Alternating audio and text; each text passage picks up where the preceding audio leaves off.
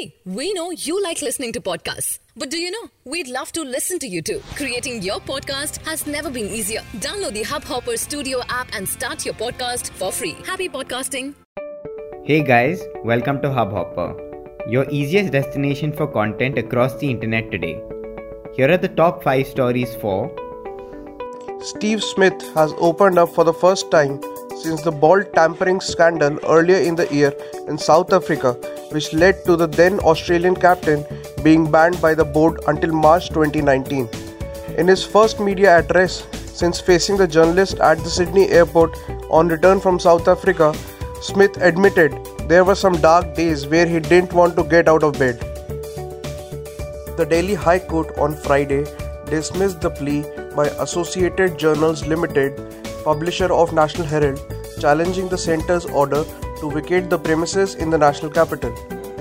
Justice Sunil Gaur said AJL will have to vacate the premises at ITO here within 2 weeks, after which proceedings under the Public Premises Act 1971 would be initiated. US Defense Secretary James Mattis quit as President Donald Trump weathered on escalating backlash at home and abroad over his sudden decision to pull all troops from Syria.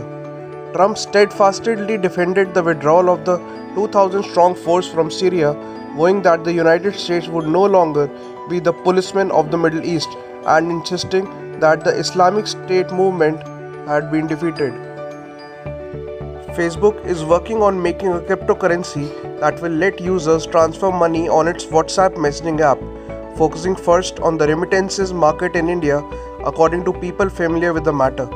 The company is developing a stable coin, a type of digital currency pegged to the US dollar, to minimize volatility, said the people who asked not to be identified, discussing the internal plans. All 22 accused in the